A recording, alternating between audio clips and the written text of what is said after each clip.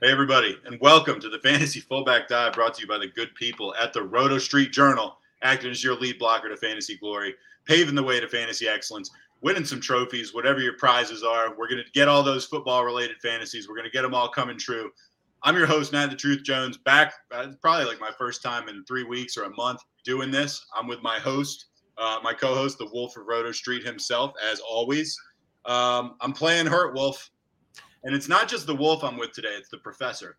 So we're doing a biggest risers and fallers episode from the big board. Obviously, that's at rotostreetjournal.com. The Wolf slaving away, as he always does, to give you the best, most up-to-date stuff. So we're going to be going position by position, learning about the risers and the fallers. The Wolf recording from a new location.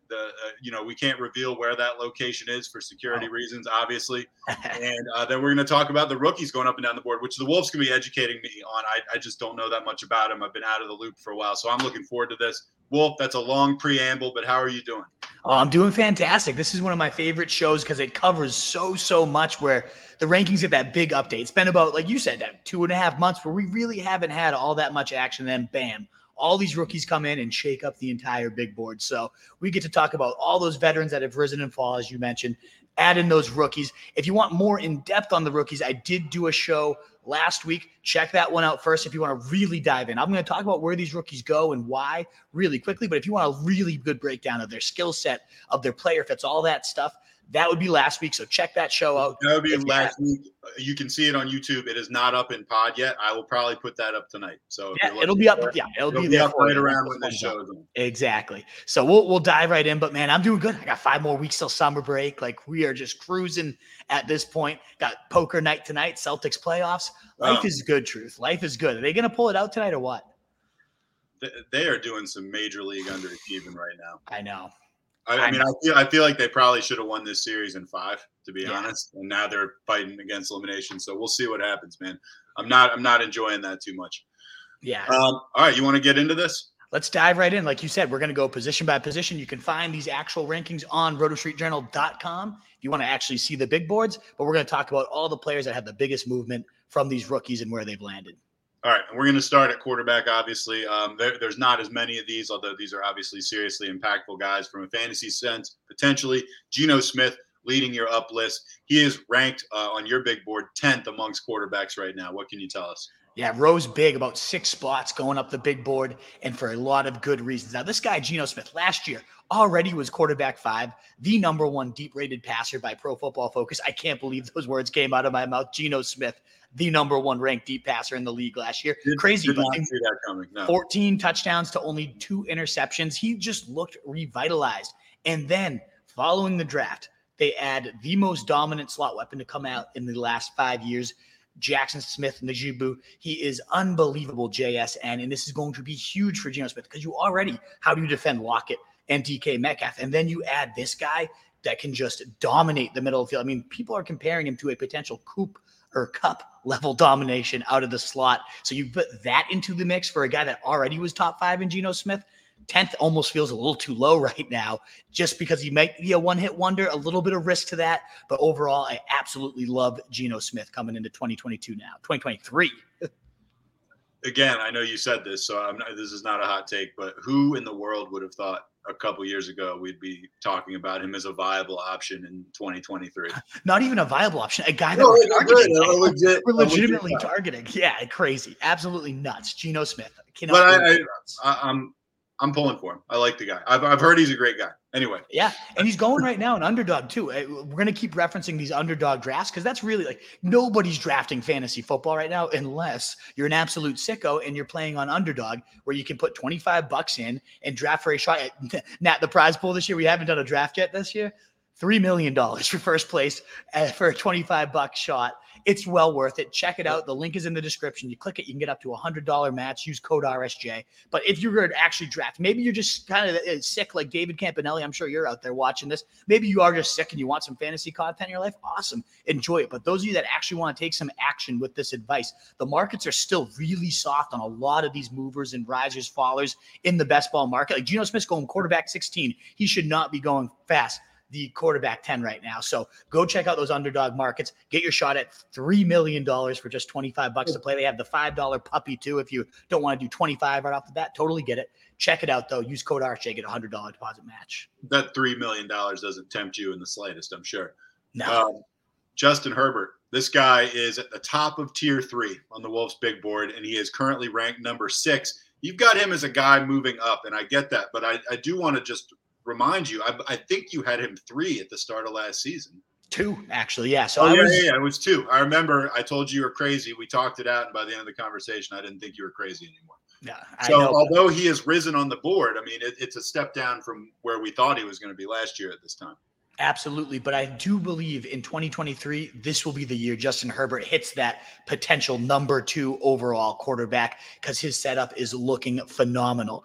First, you just mix in Kellen Moore before the draft even happens. This is huge. He had Dak going absolutely bananas in fantasy for 3 seasons. They ranked first, and 11th in total yards, the Cowboys did, 6th, 1st, 4th in total points, second, and 14th in passing yards, 5th, 3rd, 9th in passing touchdowns for the 3 seasons that Kellen Moore and Dak played together. There was 1 year Dak was hurt in his 4-year stint. That was too good for Mike McCarthy. Mike McCarthy said, we're scoring too much. We're scoring too often. We're throwing too often. We need to run the ball and get our defense off the field more. So he fired Kellen Moore for being too good at his job of scoring points. Awesome that he lands on his feet with the Chargers with an even better quarterback in Justin Herbert, and now an even better weapons cabinet when they draft Quentin Johnson, maybe the highest upside receiver in this entire class. It's a class of pipsqueaks, and he's the big guy, 6'3", big, long speed, can jump, get that jump ball, win in every single layer. The coach, Brent Staley, saying Quentin Johnson was the best player on the field in games against Georgia, Michigan, and Kansas State when we scouted him. And that's a lot of first-round talent amongst those teams for that high praise. They go out and get him despite already having Mike Williams and Keenan Allen, kind of a luxury pick. But now you're surrounding Justin Herbert, one of the best arms, maybe the best arm in the league, with 3 insane weapons and an offense that just is going to light up scoreboards, that's going to continue to push the ball downfield. This is absolutely perfect. I love the weapons. I love the play caller. I think Justin Herbert, yes, we were really high on him last year. I think his ceiling is significantly higher, and this is where we actually see him hit it in 2023. You still clearly believe in the talent, and I absolutely don't blame you for that. We've seen enough where I'm a believer too. Lamar Jackson, a guy that some people criticized the way he handled this, and then he acted at his own. I got in an argument with a guy like maybe a month ago about like how stupid Lamar was for being his own agent. And I was like, I don't think he is. I think he's going to get the money anyway, and then he's going to keep whatever percent he would have given to the agent. And at least on that part, I was proven correct. His stock goes up a little bit. You got him at the bottom of tier 2 with only Justin Fields in that tier. You got him as your 5 guy overall. Yeah, I'm in love with Lamar Jackson, and it's been a while since I've said those words, but I am really, really excited about his setup, whereas last year, I said he might have been the most overrated quarterback in fantasy. This year, I'm ready to dive right back in and think he can approach those 2018 MVP levels. First, Todd Monken coming over. He has a record of just lighting it up in terms of pass attempts, 16th, 3rd, 4th, and 19th in pass attempts across his 4 NFL stints. If you remember those years where Ryan Fitzpatrick and Jameis Winston with the Bucs were like alternating for 3 touchdown games and just going bananas, that was Monken calling the plays. Now, I know this is a different quarterback and different weapons around him, but we know, at least compared to Greg Roman, 32nd, 9th, and 28th in pass attempts the last 4 years. We know they're going to be opening it up a little bit here for Lamar, which opens up more scrambling and broken play opportunities for more rushing attempts that are unscripted. You love to see that. Then they go and add Zay Flowers in the draft, a great move around, do-it-all weapon out of BC. They sign Odell Beckham, low-risk signing. Maybe he reaches OBJ levels, maybe not, but he's still already better than Rashad Bateman, who was the number 1 receiver coming into the year. Yeah. You still have Bateman there, so you got a nice cast of 1A, 1B, 1C, 3 receivers you can move all over the place. Oh, and then Mark Andrews there, J.K. Dobbins getting healthy. Just this offense in general. I think Todd Monken, a great play caller. You're giving him plenty of toys to play with in the sandbox too. With Lamar being the center of that, I think he can absolutely regain those huge MVP levels with the right play callers and a better weapons cabinet. All right, tough to argue with that. Another guy that we would have thought was irrelevant not too long ago, Daniel Jones. He is actually at the top of tier 4, still very viable. Like you got him in that Geno Smith range, even a tiny bit above Geno. Yeah. And, like that's a legit fantasy starter, according to you and according to pretty much everybody. you obviously really like Daniel Jones this year. You going to own any Jones stock this season? Absolutely. Him and Geno Smith are the two guys I often find myself going back to back. Daniel Jones 1 round, round 8, round 9 going Geno Smith, and I feel great about my quarterbacks if I've done that. Let's talk about Daniel Jones. Was quarterback 10 last year, thrown to legitimate dog mess. I mean, who was his number one receiver? Darius Slayton. Wan'Dale Robinson got hurt. Richie James at some points was the number one. Isaiah Hodgins, the outcast from the Buffalo Bills, didn't even make their team, became a number one viable weapon for him. And he was still playing really well. Like I said, top 10 quarterback last year. And it was even more impressive when you consider he had a lot of growing pains. And that makes sense with a new play caller, new coordinator, and Daniel Jones. It took a little while from the mesh. He had just one top 12 week in weeks 1 through 6. From week 7 on, boom, 30-point day in week 7, and he just went off running. He had the only quarterbacks to outscore him from week 7 on to outscore Daniel Jones: Jalen Hurts, Pat Mahomes, Justin Fields, Joe Burrow, Josh Allen. I mean, that is a ridiculous list when you're the next man up on that. Very good company to have. And reminder, he was thrown to dog mess. And that's where the upgrade comes this offseason. 1, they trade for Darren Waller. Great third-round pick, if you ask me. 2, they draft Jalen Hyatt. Dane Brugler's third wide receiver. I think they got an absolute steal in this speedster that can move all over the place, but really could dominate out of the slot. You think of the fact that 60% of his last games were top 12. 7 of his last 10 games were above 20 fantasy points. 3 of those last 10 games went above 30. He already was peaking, already hitting a nice ceiling. And then you mix in these new weapons. I don't think we've seen the ceiling yet on Daniel Jones and this Brian Daboll marriage. I cannot wait to see what they do. He is a screaming bargain right now. I mean, they were a sexy pick even going into the playoffs, which is just amazing. Yeah. I mean, until they ran into the Eagles, they seemed like they had nothing left. People were like raising an eyebrow saying Giants to the Super Bowl. Anyway, Kyler Murray, you got to sell me a little bit on this one because I did not particularly care for what I saw out of this guy last year. You got him at 13 on your board, but that is quite a bit higher than the ECR. Why the sudden Kyler Murray love? Yeah, there's a lot of reasons to start falling back in love. I'm with you, Matt. Just as a player, like, he annoys me. He seems kind of like a little bitch, and he's always cussing out his teammates and his coaches, and I don't love the guy. But remember, that's a big skill of fantasy and a tough skill, separating the player and your like for them as a human being and the way they play and how many fantasy points they're actually racking up. And even if you hate Kyler Murray, the man can rack up fantasy points as fast as anybody. Quarterback 6, quarterback 5, and quarterback 8 across his last 3 seasons in points per game. And now he's going to have, it's nuts. And even last year, he says quarterback 8 per game, but that was really hurt because he had one game against the Patriots. He got hurt the first play of the game, 1 point, and then he was out. Other than that, he actually had 10 games, and 8 of the 10 were quarterback 1 numbers. And all of those games were above 20 points. So 80% of the time he was a top 12 quarterback last year when he started. So even though he was annoying, even though it seemed like a down year for Kyler, he still was cruising fantasy wise for you. Now they draft Paris Johnson, the top offensive tackle in the draft, the guy that Kyler Murray said he wanted. DJ Humphries, who only played 9 games last year, will be back as well. So they got 2 anchors along the line that was already somewhat ascending here. You love to see that. There was a big concern that Hopkins might get traded away, but he did not get moved. So you still have your wide receiver 1 alpha. And it's a bit of a mystery. Who is this Drew Metzing offensive coordinator going to be?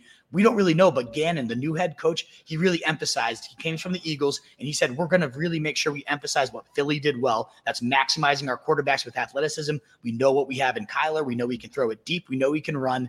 What screams fantasy points more than throwing it deep and running at the quarterback position? You love to hear all of those words. So he wasn't as bad as you thought, and now you have a much better situation entering 2023. So I think there's a really good rebound potential, and he's going right around quarterback 20. I mean, this guy's never finished outside the top 10 quarterbacks in points per game when he's actually played. So I can go back in. That's a very compelling case. I mean, seriously, you're right. I mean, he seemed so much worse than that to me last year, but you can't argue with the numbers. I take a little bit of exception to this one. You got on our down list, we got Ryan Tannehill. Down from what? Like last? Yeah. No, I know. I think he was I wasn't loading up to draft Ryan Tannehill. So you're gonna just shovel dirt on this guy's corpse? Apparently, because you just had to have it down. It's a risers fallers episode, and I didn't have any quarterbacks to really go with. Some people might have been drafting Tannehill in best ball as a last round stab. He's a quarterback that's guaranteed a starting role, right? Well, not anymore. Will Levis comes in, and he could immediately. I mean, it could be a day one takeover. I imagine it will be a little bit prolonged, but if they struggle, and I imagine they're going to, this team is kind of dog mess. Maybe Vrabel can make chicken salad out of chicken shit. We'll see. But I do absolutely hate this Titans team. They have no weapons to throw to. So I didn't want Tannehill anyways, but now that you have this added risk of Will Levis potentially taking over at any point, it makes him that much less attractive. I love just calling out possibly the worst, like the lowest rated starter in the NFL right now, who's not even going to be a starter potentially. All right. You got any rookie quarterbacks you want to run through real quick? Yeah, so I have to toss those guys in the big board. That's actually the one position I just realized I did not throw in quite yet, but I do know how they're going to stack up for me in redraft. Number one's going to be Anthony Richardson. This guy has the absolute Konami code. It's like Cam Newton, but faster. I mean, he is 250 pounds almost, and he ran a 4.40. Like that would have been mind-blowing for a running back, never mind a quarterback. Truly the most athletic quarterback we've seen ever come into the league. Scattershot thrower. We'll see where he actually winds up as a passer, because that is clearly more important to be able to throw as a quarterback than run. But fantasy-wise, we know the Konami code and how valuable that will be. So he's going to slide in. If I'm doing best ball right now, right around Dak Prescott's my QB 14, Jared Goff's my QB 15. I think, Richardson's going to slide in right above Dak, right below Kyler Murray at 13, and fit in at quarterback 14. Then the other guys, I do think CJ Stroud, the best long-term prospect of this class, the best thrower with untapped Konami upside, but in Houston this year, gross weapons cabinet, less upside. He's going to slide in right around Trey Lance, Aaron Rodgers at quarterback 20. Same with Bryce Young, quarterback 21 as well, even uglier setup with the Panthers. So that's where the rookies will end up sliding in. There's Will Levis, maybe he takes over and he's a waiver wire pickup at some point, but you don't need to draft him for any reason. So those guys are kind of tier 5, tier 6-ish, some upside because they're rookies. They got good arms. They can all run. But the biggest, the highest upside one in tier 4 for me is Anthony Richardson with the Colts. Very excited with a coach that also comes over from the Eagles and knows how to maximize a mobile quarterback. Okay, cool. I'll keep an eye. Actually, the quarterbacks are the one group of rookies I actually know something about. We're about to jump into running backs, which is definitely by far our biggest category. It always is, yeah. So we're going to dig in. Yeah. Always is. Also, give us a like if you haven't. Give us a love, whatever. Thumbs up would be so greatly appreciated if you're in here. Works with. Give it to us. Throw it our way. Look, we appreciate anybody tuning in at 5 o'clock randomly on a Wednesday or Thursday, whatever the hell day of the week it is.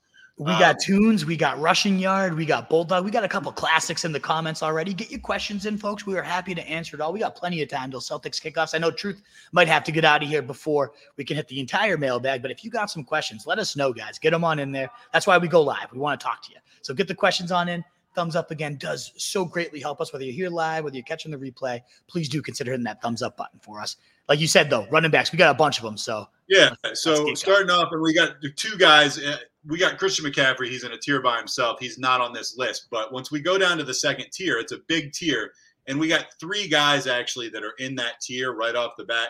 And that's Austin Eckler, who you got at 2. You've also got Nick Chubb paired with Jerome Ford at 9. That's at the very bottom of tier 2. And then you got Tony Pollard right in the middle at 6. So maybe hit those guys because maybe as a 1, 2, 3, just because you've got them all in tier 2. So they're very significant guys this year. And it's going to be really hard to choose between these 3 because there's a lot to love about all of them, especially after the draft. We'll start with Eckler, my favorite of the bunch. 1, there's all this concern. He's going to hold out. He's complaining about his contract.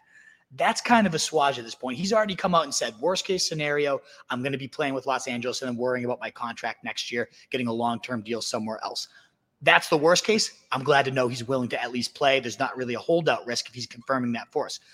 2, the team then goes and adds no insurance. So they clearly know and expect that Eckler's going to be there. No real big back to come in and steal those touchdowns. No receiving satellite that's going to eat into the receiving workload. We're likely going to have Eckler just being what Eckler is. And that's a guy that scored 38 touchdowns the last 2 years. That's the most among all skill players. The guy is an absolute monster in every facet of the game. And now he's going to be playing with Kellen Moore, who we just raved about with Justin Herbert, going to make this whole offense far more explosive. So maybe even somehow more touchdown opportunities for an elite touchdown scorer in Austin Eckler in every facet of the game.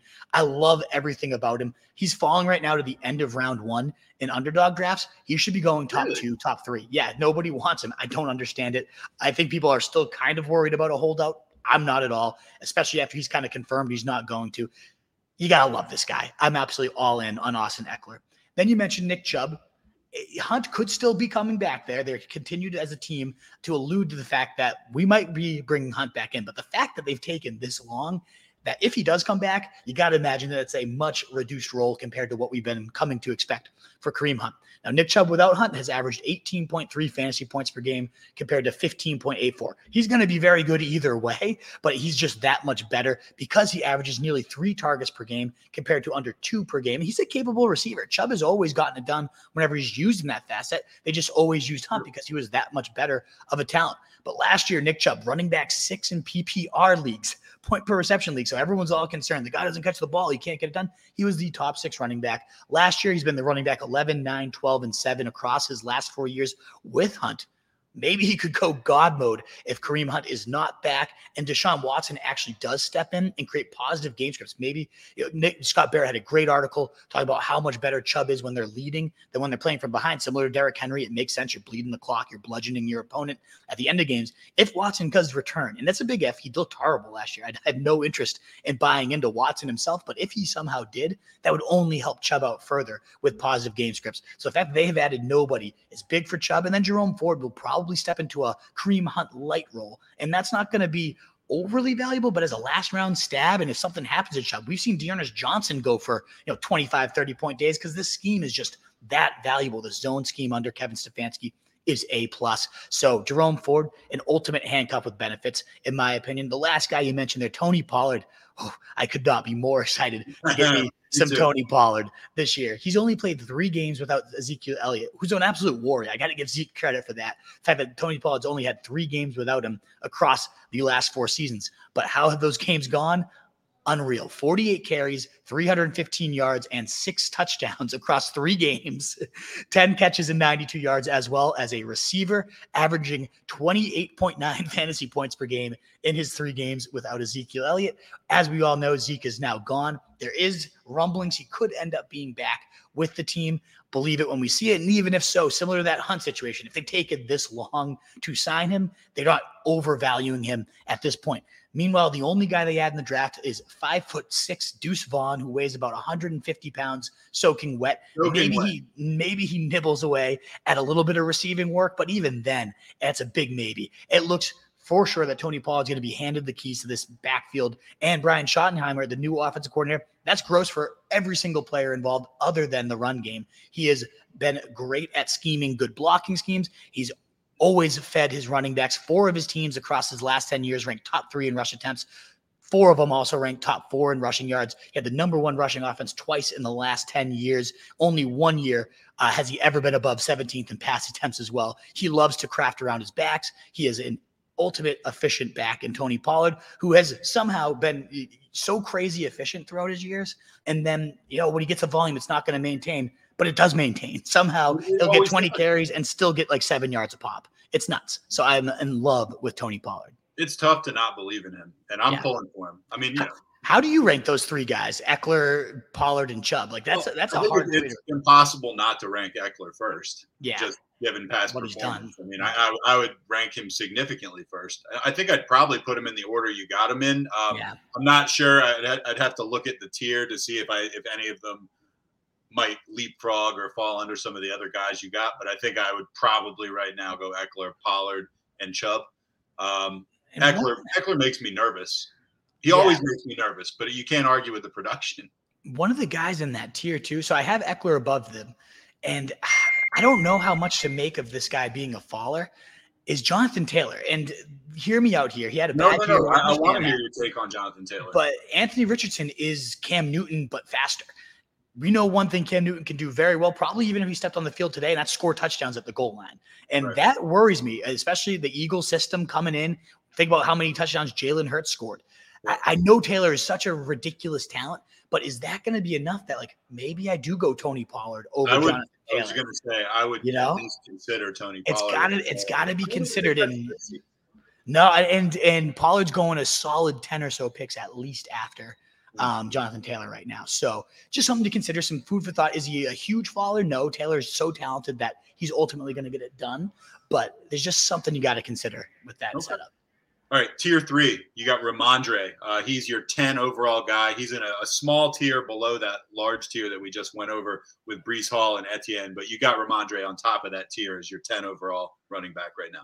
Yeah, that tier is about your kind of late second, very early third type guys. And Ramondre has emerged as the clear-cut number one guy of that tier, as you just said. He's averaged 12 fantasy points per game with Damian Harris in and over 15 points per game without Harris. We now know Harris is gone. He's gone to the Bills. I do like his fit there. I think he could score a lot of touchdowns with the Bills. But this is big for Stevenson. The only guy they bring in this offseason is James Robinson, who knows at this point what Robinson is. Back 2 years ago as a rookie, he was unbelievable. He seems like a Belichick guy. He's hard-nosed. He protects. Like, he does all those things Belichick likes. So it could get annoying. But to me, this is the least threatening type of guy they could have brought in. It's easily a downgrade from Damian Harris, in my opinion. And so at minimum, we know Ramondre is definitely going to keep that receiving work that has made him so invaluable these last couple of years. 7th in running back receiving yards last year. 3rd in running back targets, running back 10 ultimately on the season. And now I think he has an even higher upside, given Bill O'Brien's going to run a more functional offense, given that he's facing even less competition. Big fan of Ramondre Stevenson. Yeah, me too. Now we're going into tier 4, and I'm going to try to get all the guys. You have a bunch of guys featured in this list. You got, in no particular way, I'm going to go down the big board in the order you have them, but you've got Joe Mixon. These players, tier 4, you've got your 13 to 21 running backs. You got Joe Mixon clocking in at 15, J.K. Dobbins at 17, Miles Sanders in Carolina now at 18. You also have DeAndre Swift in Philly now at 20, and you've also got Dameon Pierce rounding that out with Houston at 21. For whatever it's worth, you also have James Conner featured on this list, who's the top guy in tier 5 at 22. So you got a clump of guys together there that at least you're giving them all a slight bump. Yeah, I love all these guys. They've all risen for big reasons. Let's just go through a few of them. DeAndre Swift going to the Eagles. This guy ranked 3rd in fantasy points per touch last year among all running backs. You know who was number 1? Jerick McKinnon. I just had to toss that one in there. We were like 6 years too late. 6 years, yeah, exactly. Too early, indeed. Yeah. But Swift still continued. I know he was soft last year. I know there were so many mind-numbing, frustrating plays, and especially in the way he was used. Regardless, he is now getting traded to the 3rd best offense in the league, 28.4 points per game. I know the Lions, they were 5th last year. They were good themselves, so it's not a steep upgrade there. But the competition he's facing now is so minimal. He should be the clear-cut lead back because Miles Sanders is gone. Kenny Gainwell's the only incumbent there. I absolutely love this. Rashad Penny was brought in, but Swift is able to run circles around Penny when they're both healthy. That's the risk. We do know Swift has been kind of a little bitch throughout his career and gotten hurt quite often. So that's the risk here. But this is the number 1 line in the league. The Lions have the number 8. So even a lot of these, yes, it was a good situation with the Lions, and that's why he scored the 3rd most fantasy points per touch, but it's an even better situation to be even that much more efficient with the Eagles. They were dead last year in the amount of targets to running backs, only 61, but just the year before they had 106. I think it was a matter of personnel and talent, not so much just we don't like to throw to our running backs. And I don't think you trade for DeAndre Swift, also a Philly native, homecoming for the kid. I just all seems to line up really well. And I've never been a big Swift guy. In fact, I've never had him the last 2 seasons, and that's largely helped me out. This is the year when he's going in round 6 or so within this offense. I'm going to take the plunge, in my opinion. Yeah, I'm interested as well. That's intriguing to me. I've also never owned Swift, but this is the first time I've kind of raised an eyebrow. Yeah, time to look. When he's at the Eagles with minimal competition, what's not to love there? Joe Mixon, This is an interesting one. He had about as tumultuous offseason as you could early on. There was, threats about domestic abuse and all these police reports popping up, and rightfully so, his price tanked in these underdog drafts. Since then, though, Samaje Perine has left. This is a guy that had 51 targets last year. Mixon saw 74, but I mean, that's a lot of targets, 51 to be now up for grabs. If Mixon can get to somehow, he's not going to go like 74 to 120. You're not just going to combine those, right? But like, this is a chance he could maybe get to 90 targets. That would be huge for him. We had 214 routes for Samaje, 277 for Mixon. That's a lot of potential routes, as well as 23 red zone touches for Samaje, 46 for Mixon last year. There's a lot of very, very high quality snaps up for grabs here. 38% of the snaps, 32% of the opportunity. That's a lot. And now they did draft Chase Brown in round 5, but that's round 5. That's day 3. Very low hit rate for those running backs going so far. So I think this is a huge win for Joe Mixon. Since the draft, the coach, Zach Taylor, has come out and said, he's our guy. We're riding with Joe. There's a lot of risk about maybe he's going to get cut in. And all these things had his price really depressed. They also go and get Orlando Brown, an anchor at the left tackle. So now he's going to have the best line of his career. He's going to have the best in terms of usage-wise. No Samaje Perine, the clearest path to 3-down work. He's already been the running back 6, 6, and 11 the last 3 years, but has his best setup, and he's going cheaper than he's ever gone because he's a round 5, round 6 pick. Yeah. He could easily be a round 1 pick come the end of this year that you're getting that late. It's ugly to like Joe Mixon. It just doesn't feel right to say that after how gross his offseason's been, but he truly came through all that mud in a better spot, and his price is not reflecting that at all. That's completely fair, and I agree with you. I always feel dirty when I own him or when I'm interested in him, but you'd have to it would have to almost be a principle thing if you weren't going to at least give him a look. Yeah. Then you got Dobbins, you got Sanders and Pierce still in tier 3. Tell me about Dobbins. I know you always kind of think he's sexy.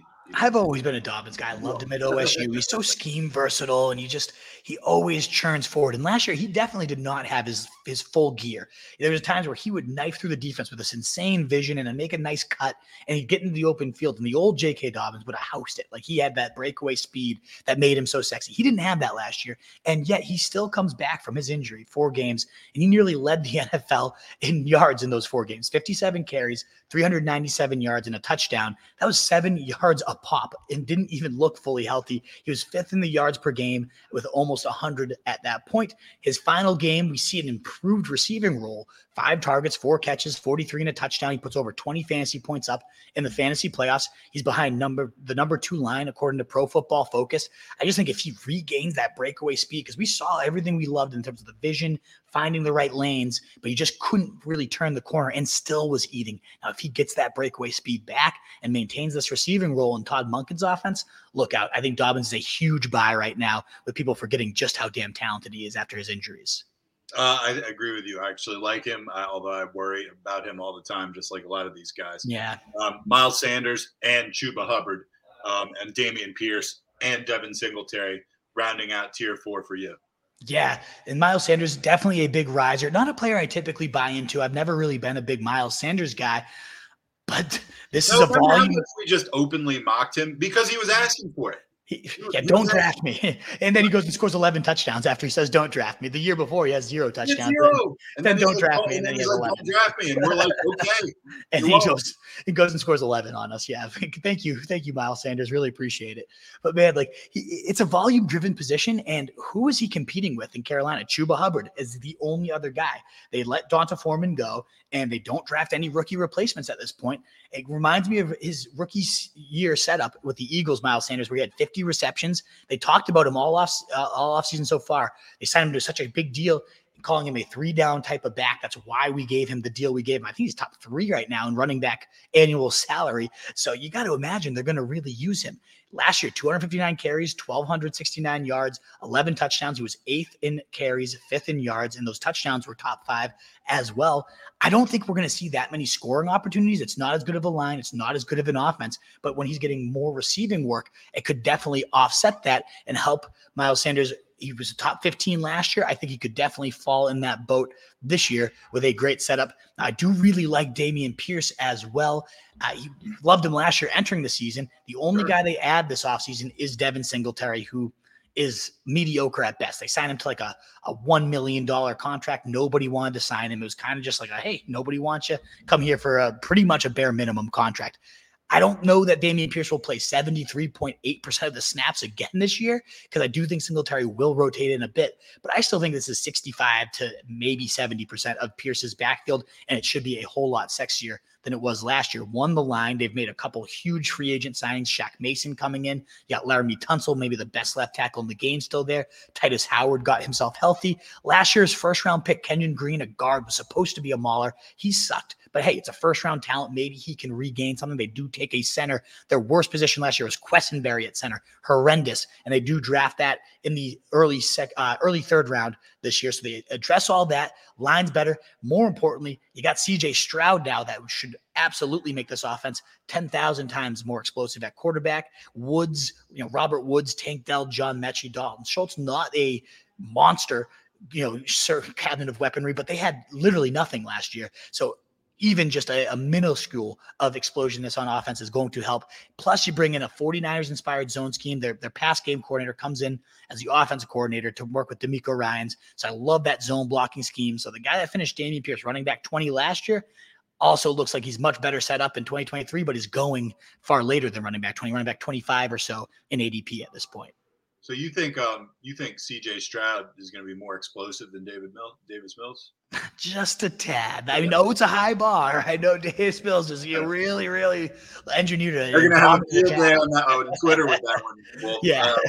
Why don't you talk about James Conner, because you actually have him in a different tier, but only one spot below him on the big board. And he really, truly might belong in the tier we were just talking about. I love James Conner's price right now. He's going around like 8, and it makes no sense to me. He's been the running back 9 in points per game back-to-back years since joining the Cardinals. Signs a big extension. They absolutely love him. They bring in nobody other than good linemen. No running back competition has been added. Last year, he had 70.5% snap share, 71.7% opportunity. That ranked 6th and 8th last year. He ran 280 routes, 10th most in the league. It's a true bell cow, but he's going in round 7 or 8. And if Kyler Murray is anything close to his full health, this is one of the top 12 offenses in the league. I love this. I don't know why or how James Conner is going so cheap, but he might be the single best value in fantasy football right now. James Conner. It's not sexy. That's not going to win me any awards, but James Conner looking damn sexy. Well, actually, right below, you're going to round out your risers list with the 3 guys you got right below Conner in this tier, which is Cam Akers, Isaiah Pacheco, and Rachaad White in that order. Yeah. Let's start with Rachaad White. Leonard Fournette gone. We already knew that. There's only one game last year that White played without Fournette. We don't have a huge sample size, but he played 90.9% of the snaps in that game, putting up 19.9 fantasy points, thanks to 9 catches and 109 yards from scrimmage. He didn't even score, and he was a top 5 running back in his only week without Leonard Fournette. This line was actually pretty good last year. Number 9, according to Pro Football Focus. They did lose Shaq Mason and Donovan Smith, but they bring in Cody Fox, Mock, and Matt Filer, one in the draft, one big free agent, and they just got massive guys across their entire line. Every single guy's like 320. Who knows if that's going to end up panning out for them, but they got some real bulls up front. It's an ugly situation. We know that. It's Baker Mayfield. It's Kyle Trask. Who knows who wins that job, but they're all going to suck. Even still, let's say it's Baker. Like Cam Akers was playing with Baker at the end of last year and averaging over 17 fantasy points per game with Mayfield as quarterback. So yes, it doesn't look great, but we saw Akers get a big bump in targets and rush yards once Mayfield took over. So it's not impossible that Rachaad White can withstand that value. There are rumblings they might bring in Ezekiel Elliott. So his value could be up in the air, Rachaad White. But for right now, this has been a great offseason for a guy that caught 50 passes as a rookie, that has all 3 phases at his disposal. I'm a big fan of Rachaad White. You mentioned Isaiah Pacheco, the only guy they bring back, the number 1 man in fantasy points per opportunity, Jared McKinnon. He is going to be a receiving thorn in the side of Isaiah Pacheco. There's no if, and, or doubt about it.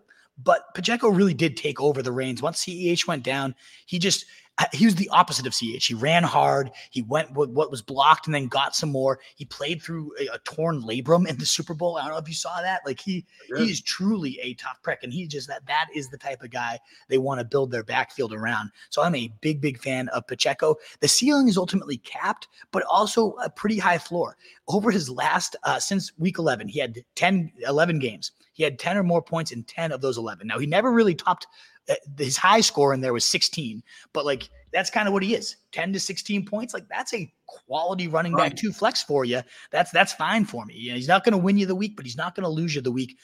He became their de facto number 1 guy. And I think there's some more upside for touchdowns. The last guy you mentioned there, Cam Akers, I'm really big fan of Cam Akers entering 2023. It's contract year, and he's only 23. He definitely has some good ball in front of him if he is fully recovered from that Achilles tear of 2 seasons ago. Now, that's an injury that no running back has ever truly come back from. But Cam Akers, towards the end of last year, when it was about a year and a half or so, seemed to find a gear he had been missing in his recovery for a while.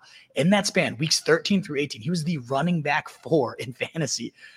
Crazy. Top 5 running back Cam Akers. He finished the year with 3 straight 100-plus yard efforts. And after that, Sean McVay comes out and says, we really hope to build off this strong finish, make him the centerpiece of our offense, of our backfield.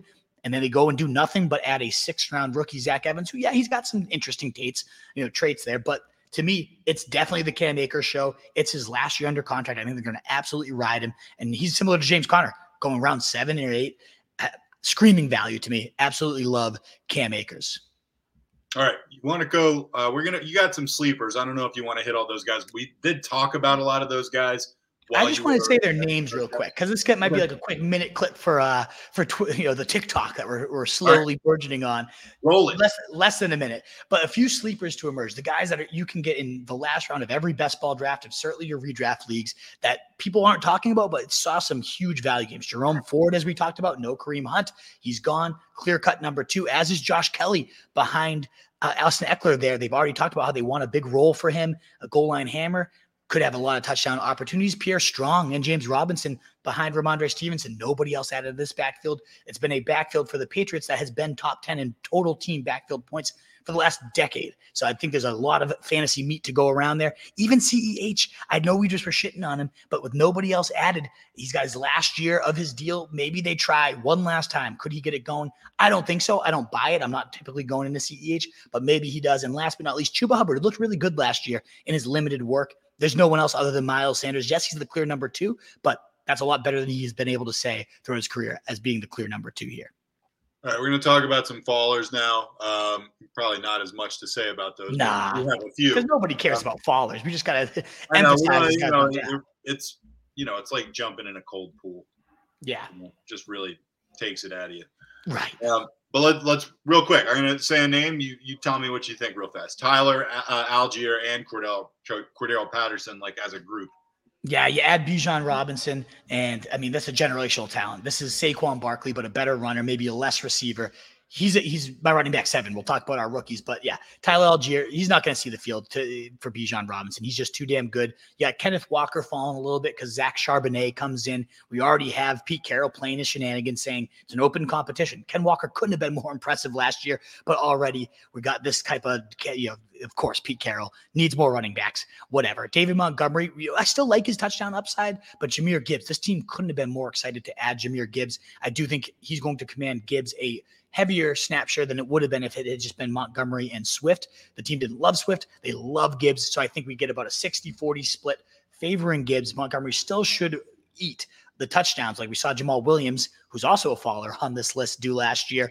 But yeah, definitely took a little bit of the wind out of David Montgomery's sails. Speaking of Jamal Williams, you add Kendre Miller, who the GM says he is a phenomenal talent. Kendre Miller is unique. We couldn't pass up the opportunity to take him. So now it becomes like Kamara's there, Jamal Williams there. It's disgusting. 3-headed nightmare and a bad offense. So I don't want anything to do with any of these guys other than maybe Kendre Miller, the exciting rookie who they keep raving about. I love me some Jeff Wilson, but not anymore. I found a new love in the Miami backfield who we'll talk about shortly. Devin Achane. They draft him, and no, thank you. He's so much better, Devin Achane, than Raheem Mostert and probably Jeff Wilson too. Jeff Wilson will probably get those goal line touches, the bigger back. So he still has some value, but damn, he took a big fall. Brian Robinson as well. Like Chris Rodriguez, only a 6th-round pick. I get that, but the team says they have a 3rd-round grade on him. He's a big bull. He does everything Brian Robinson does, but Brian Robinson was very, very inefficient last year. Now, it's understandable. He got shot. Maybe he can come back and be a little more efficient after the fact that he even played in the same season of getting shot is crazy. It should be lauded. That was amazing. But if he's no better than he was last year, there's a real chance he loses that big back role to Chris Rodriguez, and then you got Gibson already taking the receptions. That could be useless. And Kenny Gainwell, DeAndre Swift does everything he does, just does it better. So Gainwell becomes pretty much useless, in my opinion, unless the guys in front of him, they have injury concerns. Rashad Penny, DeAndre Swift. Maybe Gainwell gets into some value, but before he had a nice standalone role, I don't think he has anything without injury. And we mentioned Jonathan Taylor, but we do think Anthony Richardson could vulture a lot of those touchdowns. You ever seen a quicker and bigger fall from grace? I mean, there probably is one, but I can't think of it off the top of my head than Alvin Kamara. That's been a tough one. This last year and then everything this offseason, it's just bad. I mean, what do you have him, like 40 or something like that? I don't know. I won't draft him this year. No, 40. I should just X him out. Like, I don't even want him. Well, I mean, good. I mean, 39. 39. 40, good guess. He will not do any. I mean, wow. I was so happy. I got him in 2 leagues last year, and I was just like, yeah. I thought he was going to be. Here we go. Yeah. And then he didn't get suspended. Didn't even matter. Still sucked. Still sucked. Yeah. All right. Rank some running back rookies for me real quick. You got about 8 or 9 of them on your list. Yeah, we'll rip through them. There's only really 3 to 4 that I think truly matter. Bijan Robinson being the most important. He's my running back 7. I'm actually 2 spots below ECR. Generational talent, as we were saying. He can do it in every single phase, the vision, the power. He does it all. Everything you want a running back to do. He's Saquon Barkley, but a better runner. So I am a big fan of Bijan. We know the Falcons, a very good running team. Last year, Tyler Algier was going nuts down the stretch. Every single running back on their team averaged 4.8 or more yards per carry. So Bijan in an amazing spot. The only risk there is Arthur Miller, who doesn't use Pitts the right way.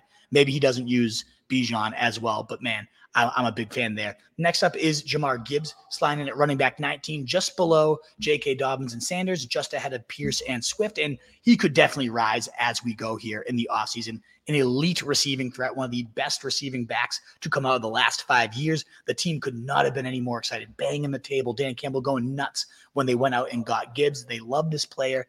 I know that we're going to get Montgomery vulturing, and that's why I can't go too much higher than where I have Jahmyr Gibbs right here. But, man, I absolutely love this player. And if he does get some of that touchdown equity, it's going to be an absolute feeding there. The next guy on my list, and this is a guy I couldn't be any higher on. I'm actually plus 29 ECR by having him at running back 29. That's Devin Akane. And now I'm betting on an outlier here. The guy is tiny. He's like, 5'8", 170 pounds. That doesn't typically work out at the running back position, but he runs so tough for his size. He's a great zone runner, and that's exactly what Miami does. So explosive. He ran a 4.34, among the fastest 40 times we've ever seen for a running back, and nobody's more speed obsessed than Mike McDaniel. So I think this was an absolute perfect talent player fit with him going to Miami. I am in love with Devin Akane. He's going to be used great in the screen game. You got those 2 speedsters and Waddle and Tyreek Hill on the outside. How much space is he going to have underneath to just go bananas? Big fan of Devin Akane. The rest of these running backs, they're later round stabs. I do think Kendre Miller has the talent to really emerge as the main guy for the Saints. Big fan of him. Don't love Charbonnet with the behind Kenneth Walker. Chase Brown is the handcuff for Joe Mixon. We saw Samaje Perine have 3 top 10 games as the handcuff last year. So I am slightly intrigued by him. But then there's Rashawn Johnson and the Bears mess. I don't know if he does anything. Tank Bigsby, kind of ugly behind Travis Etienne, but I do like the player. Maybe he gets some goal line equity. And Tajay Spears, locked in behind Derrick Henry. So also a tough guy to really buy into for an immediate impact. And then he's got some knee concerns too already. They say he doesn't even have an ACL in his knee. I don't even know what that means, how you have a knee without an ACL. I don't either, but my gut instinct is it's not great. Yeah, I mean, I don't have an ACL. I tore my ACL. I never had the surgery, but I'm also not going out into the NFL field. I struggle to get up my stairs, so I don't know how this guy's going to go to the NFL field right now. We're different beasts, I guess, built differently. Tajay Spears and me a little bit different. There's subtle differences. Subtle differences, yeah. But yeah, those are where I have the rookies. The big ones being, again, Bijan Robinson, Jahmyr Gibbs, and Devin Akane. All right. I also just want to real quick before we get into wide receivers, Twin Caliber UK says, has the wolf been captured and taken to a factory to clone? And I would respond to that. The less you know, I wish. Yeah. We'll tell you those things soon. I'm not going to just take it easy. You don't need. There's certain things you don't need to know. Blink if you need help. No. Does Professor Wolf is the clone and he's the one who wears glasses? Oh yeah, the real Wolf's dead. Obviously, if you're ever in the same place, the way we'll tell you apart is one of you will have glasses on, which is an infallible way. I'm the AI Wolf. They've cloned me. They turned me into a robot. If you cut me open, there's just gears and stuff inside of the other carcass. He was useless. That other wolf. He's tossed into a ditch somewhere. Oh man. Well, as we go over to the wide receivers, and running backs was by far the heaviest position. So we're going to go pretty quick through the receivers and tight ends, risers and fallers here to wrap this up. I bet you 15 minutes tops here. And I still got a little bit of time, so let's get into it. Kadarius Toney. That thumbs up button before you get too excited. We do have about 14, 15 live with us here. I'd love to see that. That's awesome. I know it's the early offseason. We're used to 50, 60 of you live with us, but 15 to 20, you tuning in before the Celtics tonight. Awesome. Great stuff. Please do consider that thumbs up button to help us continue to grow. Wolfpack, if you're here live or catching the replay, so greatly appreciate you spending your time here. Let's dive into these receiver risers and fallers. Also, Campanelli wants to know if we coordinated our shirt colors. It's just RSJ gear, man. Yeah, baby. Standard issue. Anyway, Kadarius Toney and MVS you got there. You got Toney as your wide receiver 30, but you do have him 11 spots above the experts. Yeah, big fan of him. No real competition added. They do have Rashee Rice come in, second round pick, a little bit of a reach in my opinion, but he's a different skill set. He's a big body guy, could definitely make some damage in the red zone, but Toney's the one. And the GM comes out after the draft saying, I don't know if there's a limit to Toney's game because he has a vertical game. He hasn't been used that way, but he absolutely can bring that to the field. There's lots of rumblings that they think he is their true number one, drawing the double teams, doing it at every layer. And I really do believe he has the skill set. Now, can he stay healthy and actually put it together for a full year? That's a really big if and probably not. But let's say he does. The upside is truly, I think, top 10 receiver here for Kadarius Toney. MVS less so. We know he has some big spike weeks every now and again. So best ball, he's fine. He's a good stab where you can get him. But to me, it's Toney. It's the Toney show. They're gushing over him. Even Andy Reid coming out and saying a full offseason to learn the system, get healthy within it. I'm really big fan. DeAndre Hopkins, you've got him at 14, 6 above the experts. He's just a guy that you know on any given week he could be the best guy in the league, at least up to this point. So what do you think? You love Hopkins still, obviously? Yeah, 110%. I think remaining home in Arizona as he rounds out his career here is actually good for his fantasy value. He's been the clear alpha these last few seasons since he's arrived. In fact, last year, there's a lot of he's old, he's on his back nine, he doesn't look so good. And 2 years ago, I would have agreed with you. He didn't have his best efficiency, didn't seem like he still had it. Last year, when he was on the field, he was dominant. He averaged over 19 fantasy points per game from week 7 to 15. Those are the full weeks that he played. He was a wide receiver 6 in that span, and he never went below 13 fantasy points. And he had a 35-pointer, a 22-point. He had some huge games, was a wide receiver, top 12 guy or better in over 44% of his games. So, I mean, he was really good. No real threats have been added this offseason. So he definitely still has a top 10 outcome within his reach. This is DeAndre Hopkins we're talking about. And I just wanted to reiterate, when he was on the field, he looked like DeAndre Hopkins last year. So I am excited to go back, that he's back home, the quarterback he knows that loves to pepper him. I think this was a win of an offseason for him. Treylon Burks, you got him at 35. Wood's gone. No one added. This kind of reminds me of, did you ever listen to the comedian Mitch Hedberg? Nah. Oh, he's really funny. He's dead, but he's a hilarious guy. And he has this thing where someone's like, when XM radio came out, someone was saying to him, oh, you got to listen to XM radio because you can swear on it. And he was like, yeah, that's because nobody can hear it. It's like, you can swear in the woods too. So that's kind of the way I feel about Woods gone, no one added. It's like, yeah, but it's still Tennessee. So yeah. It's ugly. It's the Woods. It's ugly. Now, my only take here is Burks is the clear-cut number one. There's no real debate here anymore. The 7th most vacated targets with 199, 45.6% of their targets are vacated. The Titans, that's the 4th highest share in the league. And if you look at the NFL's median receiver, the number one receiver, last year they caught 78 passes for 1,042 yards and 6 touchdowns. That would be a damn good season for Treylon Burks going around, 8-9 right now. I love the player. He's great with the ball in his hands. That linebacker-sized Deebo Samuel probably did not have that type of hype that a lot of people were hyping him as, but he really did have some glimpses of being a true alpha.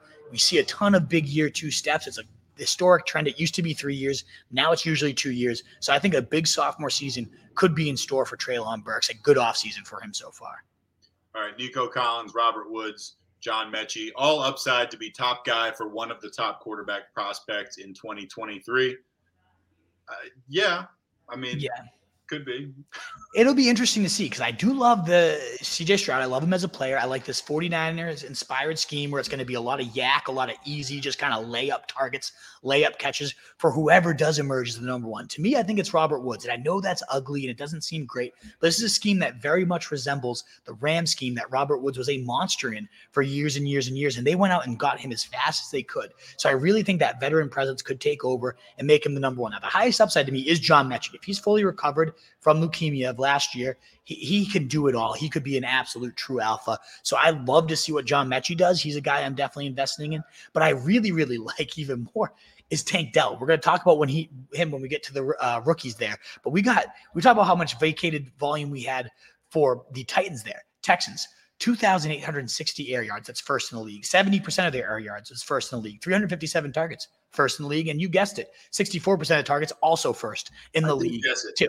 So they have an entire shakeup here of this wide receiver core with a good young passer coming in, a intriguing, make it easy for your wide receivers and passer type of scheme. Somebody's going to murder some value here, and they all go round 15 or beyond. So who's it going to be? We'll find out. The upsides with Mechie, the floors with Woods. So that means it's probably going to be Nico Collins. But I'm going to bet on Robert Woods, especially at his price right now. Did I skip Van Jefferson? You did, and there's not much to get into. I mean, I wanted to ask you this. A-Rob traded. Who did he get traded to? The Steelers. Really? They just needed more big bodies. George Pickens wasn't enough for him, and Pat Fryer was, and yeah, exactly. Useless corpse. So I'm not interested in A-Rob. Sandbags. Yeah. Okay. Sandbags. Yeah. All right. Exactly. So who knows what that means for Van Jefferson? But just 2 years ago, this was the wide receiver 36, a viable wide receiver 3 with 802 yards and 6 touchdowns. He had a good rapport with Stafford. By all accounts, is healthy at this point. There's really nobody other than, of course, Cooper Kupp, who's going to probably see 200 targets. We know that. But behind him, there is absolutely no one. It's a Higbee, maybe it's Akers, or maybe it is Van Jefferson, who has had those flashes and those glimpses. There's nobody in his way. The only receiver they add was Puka. I don't even remember his last name, Puka Nacua in round 5, who is a big Tunes guy. I know Tunes is probably tuned in or maybe chopping this up at some point. I like the kid. Tunes is tuned in. He's in the comments section. Oh, is he? Yeah, of course he is. I do like this Puka kid. I'm with you, Tunes. I think he's an intriguing talent.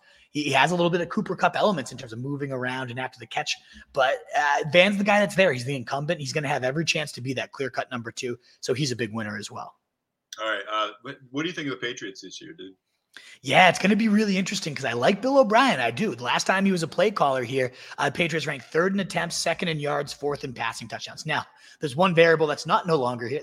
That's Tom Brady. I understand that when you had the GOAT at quarterback, it's very easy to be pass happy and very successful passing the ball. But even with Deshaun Watson, every single year was top 5 quarterback for him under Bill O'Brien. So this guy can coordinate an aerial attack. I think it's going to, at minimum, it can't be worse than Matt Patricia. So that's big news. And then they bring in Juju. I think he's going to be the perfect fit in that slot role that has averaged 130 targets a year, that has been better than the wide receiver 15 in all the last 10 years, but 2. And they've been the 2 most recent years. So again, was that Tom Brady thing? Maybe. But there is going to be plenty of volume for Juju, for Tyquan Thornton, and Devontae Parker.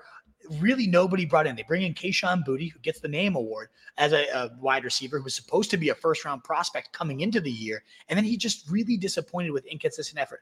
Maybe he does regain it, and he could truly have the talent to be better than any of those guys, Juju, Tyquan, or Parker. But that's the only competition they brought in. I think all those guys can be considered winners. Last time Bill O'Brien and Mac Jones worked together, he threw for 41 touchdowns and 4,500 yards. Yes, it's college. I get that. But the two do have a pre-established relationship, and I don't think it can get any worse for Mac Jones. So I think there's going to be a decent aerial pie here with not a lot of mouths, and certainly no new mouths added that are threats to those main incumbents of Juju, Tyquan, and Devontae Parker, and maybe Kayshon Boutte as well. Because you remove Jacoby Myers too, right? Like that's a big slice right there. So good offseason for Patriots wide receivers in terms of their fantasy value, and nobody wants to draft him. Maybe it's Kendrick Bourne. I'm a huge Kendrick Bourne guy. I know you are. He was in the doghouse for Patricia, but maybe he's the one that just emerges and regains that value. He was so efficient just 2 seasons ago. I could definitely see it. When you mentioned that 4,500 yard, 41 TD performance for Mac Jones, I was just like, I don't pay a ton of attention, but I'm pretty sure I would have noticed that. But then when you mentioned it was in college, yeah, I was just like, I think it was more like 16 and 3,000 yards or whatever. Yeah. Anyway, let's talk about going down. As we said, no one likes to talk about the down guys, but there are a couple names actually in that group. Starting with Mike Williams and Keenan Allen, RIP Josh Palmer. Yes, exactly. I'll kind of rip through these fallers just like I did with the running backs. Mike Williams, Keenan Allen being the biggest names that are impacted because Quentin Johnson arrives. And as we said, Brand Staley saying this is the most talented, not even receiver, player on the field against Georgia, against Michigan, against all these first-round talents. He loved Quentin Johnson, made him the second receiver off the board. That's going to eat into Mike Williams and Keenan Allen's volume. In some sense, I think Mike Willie might actually be sneaky hurt the most because they have very similar skill sets. Whereas Keenan Allen, he's the slot. He knows what he's doing. He's got that rapport. I could see Quentin Johnson being a little bit more of a nuisance for Mike Williams. And then, as you said, RIP Josh Palmer. They clearly weren't happy with him as the third by going out and getting Quentin Johnson. There's no value here for Palmer anymore. Then you got Rashad Bateman. Zay Flowers and OBJ arrive, and any one of those three could be the number one. I can't sit here and pretend to know. It might be a 1A, 1B, 1C situation where they're all pretty much the number one. That's probably what does happen because all three can move all over. All three can win at every layer. I would probably bet on Zay Flowers the most, but it's going to be a tricky situation for all three of these guys. So definitely a down for Bateman, who was entering the offseason as the clear-cut number one wide receiver.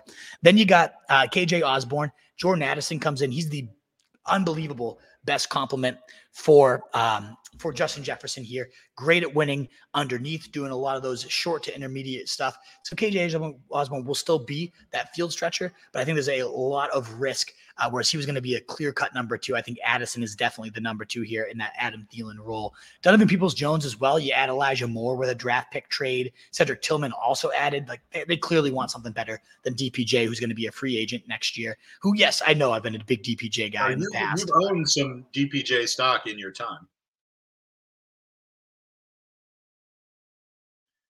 You just muted yourself, Wolf, and your screen it's like the Wolf clone barely even knows how to operate this stuff. I know. It's a different space, obviously. Can you hear me now? I'm muted? Yeah, although you got like a glare on your picture, but I don't care. I know who you are. I know. That's what I'm trying to fix up because I think the sun's coming in here at a new angle. So that's my bad. I did put on Tyler Lockett and DK Metcalf slight fallers just because JSN is that good. He's going to command some volume, but they're still going to maintain plenty of value here. Chark and Thielen, Mingo comes in, highly rated rookie. They made him, the first pick of the second round. So that could be a thorn in their sides. They're certainly not, insurmountable. And you got Mims coming in, Marvin Mims, a really nice vertical threat for the Broncos. It could impact Sutton and Judy, probably impacts Tim Patrick the most as their third wide receiver. But Patrick is such a good blocker. Maybe he can stay on there. And the last is, who's going to win that slot competition with the Giants? Is it Paris Campbell, the new arrival? Does Wandale with the incumbent draft capital keep it? Or is it Jalen Hyatt, the new rookie, very exciting player? It does make all of those guys a little riskier to draft right now. Well, we have to wait for that to get shaken out. But somebody will have some really good value, whoever emerges there. Yeah. All righty. Who's that? What's that? I just hear some commotion. Oh, so yeah. the third Wolf clone coming out. Oh, God. The clones degrade over time. So, I mean, by the time we get to like Wolf clone, yeah. There's no telling. Gonna get murdered by the clone Wolf. Yeah, no kidding. All right, where are we at right now? We talking about Pittman, Pierce? We are talking about and so the last I completely skipped those guys. So the last potential fallers would be Pittman and Pierce for the Colts. Similar to this, Anthony Richardson, yes, he might make this entire offense more explosive as a whole, but he is a scatter shot passer. It's not going to be an offense that revolves around. He's got a cannon arm, so he's definitely going to facilitate some more big plays for these guys, some bigger splashes. But in terms of just consistent value, getting dinked and dunked down the field, that's going to be a bit riskier for these guys. All right. Are we going to round out? Are you rounding out, or are we moving on to rookies? Yeah, we can hit the rookies there, yeah. Okay, real quick. Give me the rookies. Obviously, JSN's your number one rookie. You got him at your wide receiver 40, and I mean, you've made a pretty good case for him. Yeah, I love a lot of these prospects for Dynasty, but as you can see, the highest ranked rookie receiver I have is at 40. So there's none of these guys I think are walking in and just dominating immediate must-start fantasy products. JSN is one that just so talented, even with those two target hogs around him. I think he can really carve out that slot role and do some really, really good things there. Jordan Addison lands in the best spot for the rookies. Not my favorite talent. He can get kind of bullied at the line of scrimmage, but when he does get free, he is so good at finding space in the defense. Just really knows how to get open once he's off the press. That's going to be a challenge at the NFL level, but with this Vikings team, with teams keyed in on Justin Jefferson, I think Addison could definitely feast. He's probably in the best just immediate home for value. Quentin Johnson, the next up, he is my favorite talent of all these guys, the big body with the speed, but it is crowded when you have, of course, Mike Williams and Keenan Allen. That's a lot of mouths to feed. So I don't know that he'll ever be truly consistent. Where's Zay Flowers, my wide receiver 54, right behind him? He is a move around guy. People compare him to Antonio Brown. I think that's ludicrous. I think it's a little bit too high of praise. The As guy a football player or as a lunatic? No, as a football player. Okay. Because Zay Flower is very grounded, very much like a humble, hard worker, adds the good weight in the offseason type of guy. Like he's great. I love You Zay never Flower. want to hear like he's like Antonio Brown. He's an absolute nutbag. No. Yeah, I want him. No, he's not. But he could be that true number one for them. We'll find out right after him. And this is maybe my favorite sleeper. He's not getting drafted by anybody. Tank Dell, wide receiver 57. CJ Stroud went out and said, this is the guy I want a wide receiver. He worked together at the combine. They ran their routes together, and he just said, I love the way this guy moves. I feel just an instant connection, and the team obliged. They went out and got CJ Stroud's guy. Stroud's going to pepper him. You don't want to look dumb and say, go get this guy, and then not use him. He had 29 touchdowns, Tank Dell, the last 2 years of college, even though he's only 5'8" and 165 pounds, a little pipsqueak, but he gets a lot of those Tyreek Hill, and unfair. He's not Tyreek Hill, but he's very herky-jerky, like very quick. And it would be an outlier similar to Devin DeCane. I love both of these, just like quick twitch, really fast guys that I'm betting on outlier seasons for both of them. I really think Tank Dell could be a thing. So a clear depth chart to really ascend there. Perfect for what the 49ers type of scheme that they're going to bring to Houston. Perfect for what they want to do out of the slot. And then last but not least, the only other rookie I'd probably draft in redraft is Jalen Hyatt. I love Brian Daboll. I love his scheme. I think there's plenty of targets up for grabs. It is messy. There's a lot of mouths here, and who knows how it's going to all shake out. But Jalen Hyatt, Dane Brugler's third wide receiver, landed in a perfect spot. If he can emerge as the starter there, him and Daniel Jones could really cook.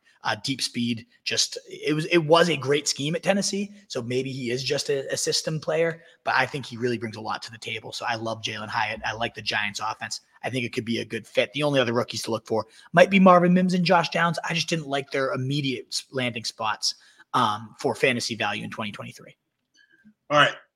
That's unfortunately the end of the road for me. I got to run, but we only have tight ends left to go, so I'm not missing much. Wolf, I actually learned quite a lot. I'm looking forward to popping this one up and recording with you again, which I think we're going to try to do next week? Absolutely, yeah. Get a big best ball in, all that good stuff. All right, so people that are watching, I should have the rookie pod and this one up both tonight. If not, I'll put at least one of them up, and the other one I'll put up tomorrow. Perfect. It's been too long, and everybody that tuned in, thanks for tuning in. I've missed you guys, and give Wolf your full attention for the tight end podcast. All right? I appreciate that. Yeah, we'll mow through those. But truth, it was great catching up. I do always miss recording with you when we're not together. So it was good linking up, my man. All right, I'll see you soon. All right, cheers, brother. Later. All righty. And thank you again, Wolfpack. Those of you that are still here with me, let's wrap this thing up in the warehouse where I've been abducted and bred and cloned and all that good stuff. But that thumbs up button would mean the world as you wrap this up with me. Let's get through these tight ends. There's only a handful of names that we want to talk about. The first being Chigoziem Okonkwo. We already talked about all that vacated volume with the Titans when looking at Treylon Burks. We got the seventh most vacated targets, 199, 45.6% target share, fourth highest share in the league. And Chig, you got Austin Hooper gone. It is the clear-cut path for him to be at the top. The OC, Tim Kelly, play caller I do like, has already said, we really want to maximize this guy and use him to his fullest potential. He really stretched the field vertically last year. And Chig himself saying, I see myself leading the tight end room for sure. I see myself as being the guy to bring this all together. I believe in it too. Irv Smith Jr., he went to the Bengals, a ripe offense, obviously top 5 in terms of touchdowns. And last year, Hayden Hurst had a 14% target share. The tight ends in general for the Bengals had a 17% target share. We know the risk with Irv. It's staying healthy, but he has always been a plus athlete whenever he's on the field. And there's nobody. They added no one in the draft, which was a shocker. Everybody thought, given this class, that the Bengals were a no-brainer lock to add a tight end. They avoid the position, which is a vote of confidence to Irv Smith, a freak athlete that, yes, health is very, very hard to bank on for him. But for as long as he's healthy, this is as perfect of a spot as you could ask for. Other risers, Mike Gesicki and Hunter Henry, just similar to the wide receiver situation we talked about. Very minimal competition added in terms of pass catcher. Kayshon Boutte going in round 6 at 187, the only real weapon brought in. They lose Jacoby Myers, which opens up well over 100 targets from the past 2 years, 25% share. A lot to go around, and they're going to definitely need to lean on their 2 tight ends. In particular, I think Mike Gesicki reuniting with Bill O'Brien, really good spot. Gerald Everett, I was kind of down on him all offseason, but man, they bring no new tight end in here, even though they were linked to Dalton Schultz, linked to a rookie. Nothing comes in. So this is another season for Gerald Everett to maximize. And he had a pretty good year there. Finished top 10 among the tight ends. Quentin Johnson, yeah, real competition. But Gerald Everett, in terms of tight end, you're looking for scores, you're looking for athleticism. He brings them both. Jake Ferguson did gain some competition, but I don't know that it's impossible to just completely blow Luke Schoonmaker out of the water, a very average athlete out of Michigan, sure-handed, reliable, kind of Dalton Schultzian in that sense. But Jake Ferguson for the Cowboys could absolutely bank on some stuff. And last but not least, as a riser, maybe Logan Thomas. It's useless. We don't need to go into it. In terms of fallers, nobody fell harder than Dawson Knox. We know Dalton Kincaid, an absolute monster, big-bodied slot, just going to feast in the red zone. Big fan of him. Obviously, hurts Dawson Knox, who is very, very touchdown dependent.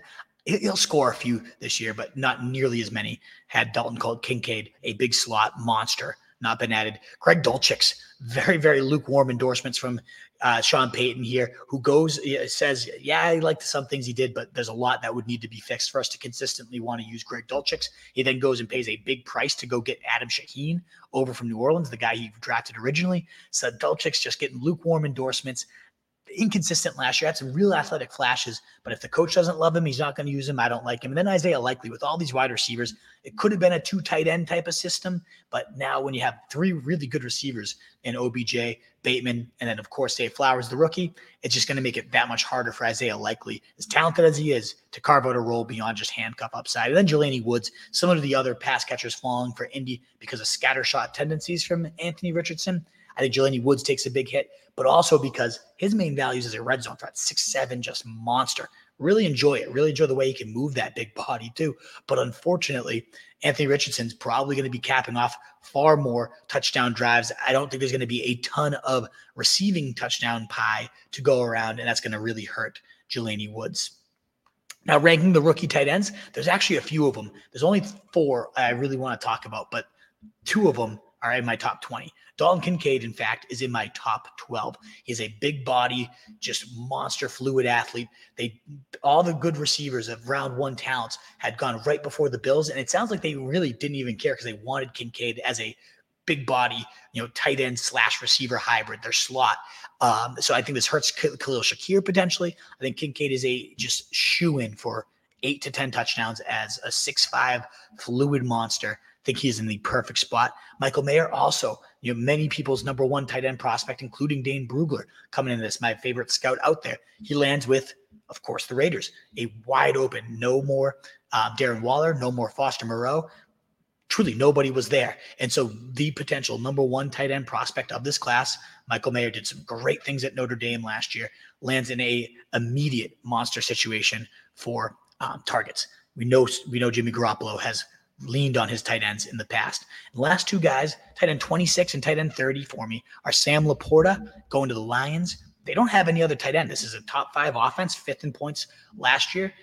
They have no tight end with TJ Hawkinson being gone. Was it Brock? I don't even remember the guy's freaking name at this point. Let me know in the comments. Who's the tight end for the Lions ahead of Sam Laporta? Probably no one that he can't beat. They made him the 2nd tight end off the board. In fact, ahead of Michael Mayer, who I do think was the better prospect, but seems like the Lions truly loved Michael Mayer there. So I am a big fan of him. It's a monster situation there in terms of Dan Campbell, coming from the Iowa tree. It's a great situation. And last but not least, we mentioned Luke Schoonmaker, a good spot for him to land. We know how heavily Dak Prescott leaned on Dalton Schultz. This is a very similar Schultzian type of player that doesn't bring a lot special to the table, but is reliable, sure-handed, is where he's supposed to be. That could be a big thing. He could easily beat out Jake Ferguson for the number 1 role there, and is worth drafting because of it.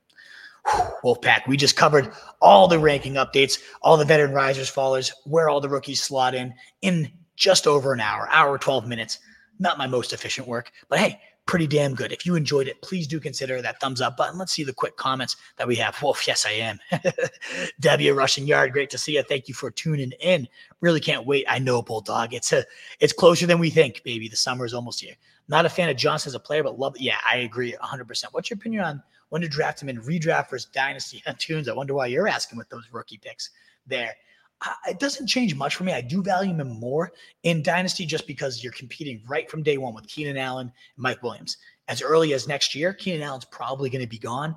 And if Quentin Johnson just has those quality flashes throughout this year, he could be walking into 120 plus targets every year for the rest of his career from Justin Herbert. That would be hugely valuable. So I definitely prefer him in Dynasty. I'd have him in a single quarterback, probably at 4 or 5 overall. In a super flex, he'd go behind the quarterbacks for me, ahead of Addison, though, in my opinion, as well. Is Jerome Ford the new Alexander Mattison? It's not a bad comparison, Tunes. It's a similar scheme. Stefanski came from the Vikings originally. It's one of those schemes that whoever's the starter is going to get there. Is that zone blocking, beautiful. And we saw Jerome Ford have a 3-touchdown day in the preseason. Like, this guy's talented, and he can get it done as a receiver too. So assuming that Kareem Hunt is remaining off this team, I do think Jerome Ford could be in a beautiful spot. My man Charlie, a lot of the legends tuning in tonight. You'll love to see it. How significant is Javonte injury concerns? Yeah, everybody's definitely sleeping on this upside, Charlie. I 100% agree. No team generated more backfield points as a unit than the Saints across Sean Payton's entire decade there with the Saints. Only the Patriots came close to even approaching the totals over those last 10 years. So this is a guy, Sean Payton, that loves to use his running backs in creative ways, and especially his pass catchers. If Javonte is healthy, he could 100% feast. I do think there's going to be some Samaje Perine. I like Perine. He's a good protector, good receiver. He's going to have a role. He's going to be a 3-down back until Javonte's back. So I really like Samaje Perine as a sleeper too. But yes, I think Javonte, he's going at like 90 right now in underdog. If you have him even for a half a year, that's a complete and utter steal. Such a good talent. I think he's the type of guy that's built special and can just really recover well. Yeah, I saw that Deuce Vaughn, the Cowboys, and that was a great clip. Very heartwarming, very touching. Doesn't make me worried at all that he's going to get involved over Tony Pollard, though, Tunes. I don't think you're saying that either. But Will Swift finally realized what I don't know, Tunes, and that's why I don't love and fully buy into him, because I do think there's just not enough players that recognize. Like Pacheco recognized hurt versus injured. He played through a torn labrum. Like most people would call that injured, and he went through it and he gutted it out. You imagine like being Clyde Edwards-Helaire and watching like your toe injury as this guy guts out a torn labrum.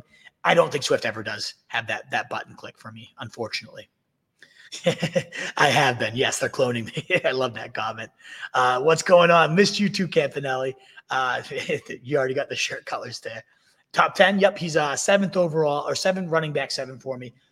Top 10 overall. He's definitely a first round, right in that first round range.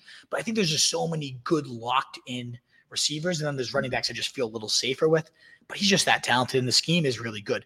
My only concern is Arthur Smith has been an idiot with talent in the past. What if he's an idiot with talent again? Great to see you too, Twin. Thanks for coming in. Torn ACL and still helping me carry my washing machine. You know, Tunes, can't live an RSJ man behind. No doubt about it. Do you think you guys will be looking towards creating dynasty? Yeah, so Twin, I do have rookie rankings up on the website, roadstreetjournal.com. I did a rookie podcast last week, so you can check that out. I do have dynasty rankings. I haven't updated them about a year. It's really hard for me to keep up with it. Yeah, I'll do a set before the season, but it's just so hard in season for me to real time update those dynasty rankings. To be honest, I love dynasty fantasy football, but I would love a couple stud dynasty analysts to come in and take over our dynasty department. Or we have some really good guys in the league. I wish they would just step up and make more shit. That's your call out if any of our guys are listening. Get that stuff going. Staying at a hotel, I can tell you the name, but there are 2 trees involved. Mitch Hedberg. Are you at the Doubletree? Where are you at? Woo Nakua. Let me know where you're at, if you're around. We should link up. My guys, love to see y'all again. Nice headphones. Can't wait could hear next year's stats with those things. Exactly. Beautiful, right? Try to get a little more professional over here. We're getting a lot of questions on the recording space. So I'm over at my man, Matty Sullivan. He runs Toro, an amazing digital ad agency, great social media. They do so many great things. So if you want social media stuff, check out Toro. Great spot. They're setting up a new recording space. So I came in to record a pod with them for their stuff. And then they said, cool to hang out if I wanted to do my show here. And I love their mics. I love their setup. So I do want to get some better camera work and that stuff going this off season. So just kind of getting the feel for the land, see if this is a good recording home. But man, I love these guys for sure. Good to see you, 99. Thank you so much for tuning in. I haven't had a rookie pick for 3 years. The dude, oof, brutal. You got to get some of those picks back, my man. I'll do come on, Jeremiah. Do it. Seriously. We'll take you. Send us some content. The 2 trees thing is from, okay. Gotcha. I'll let Truth know your comment then, Tunes, because I was like, what the hell is Tunes saying? Awesome, guys. Well, thank you so much. Got 20 comments here for a random Thursday in the off season. Love to see it. Hey, let's go Celtics tonight.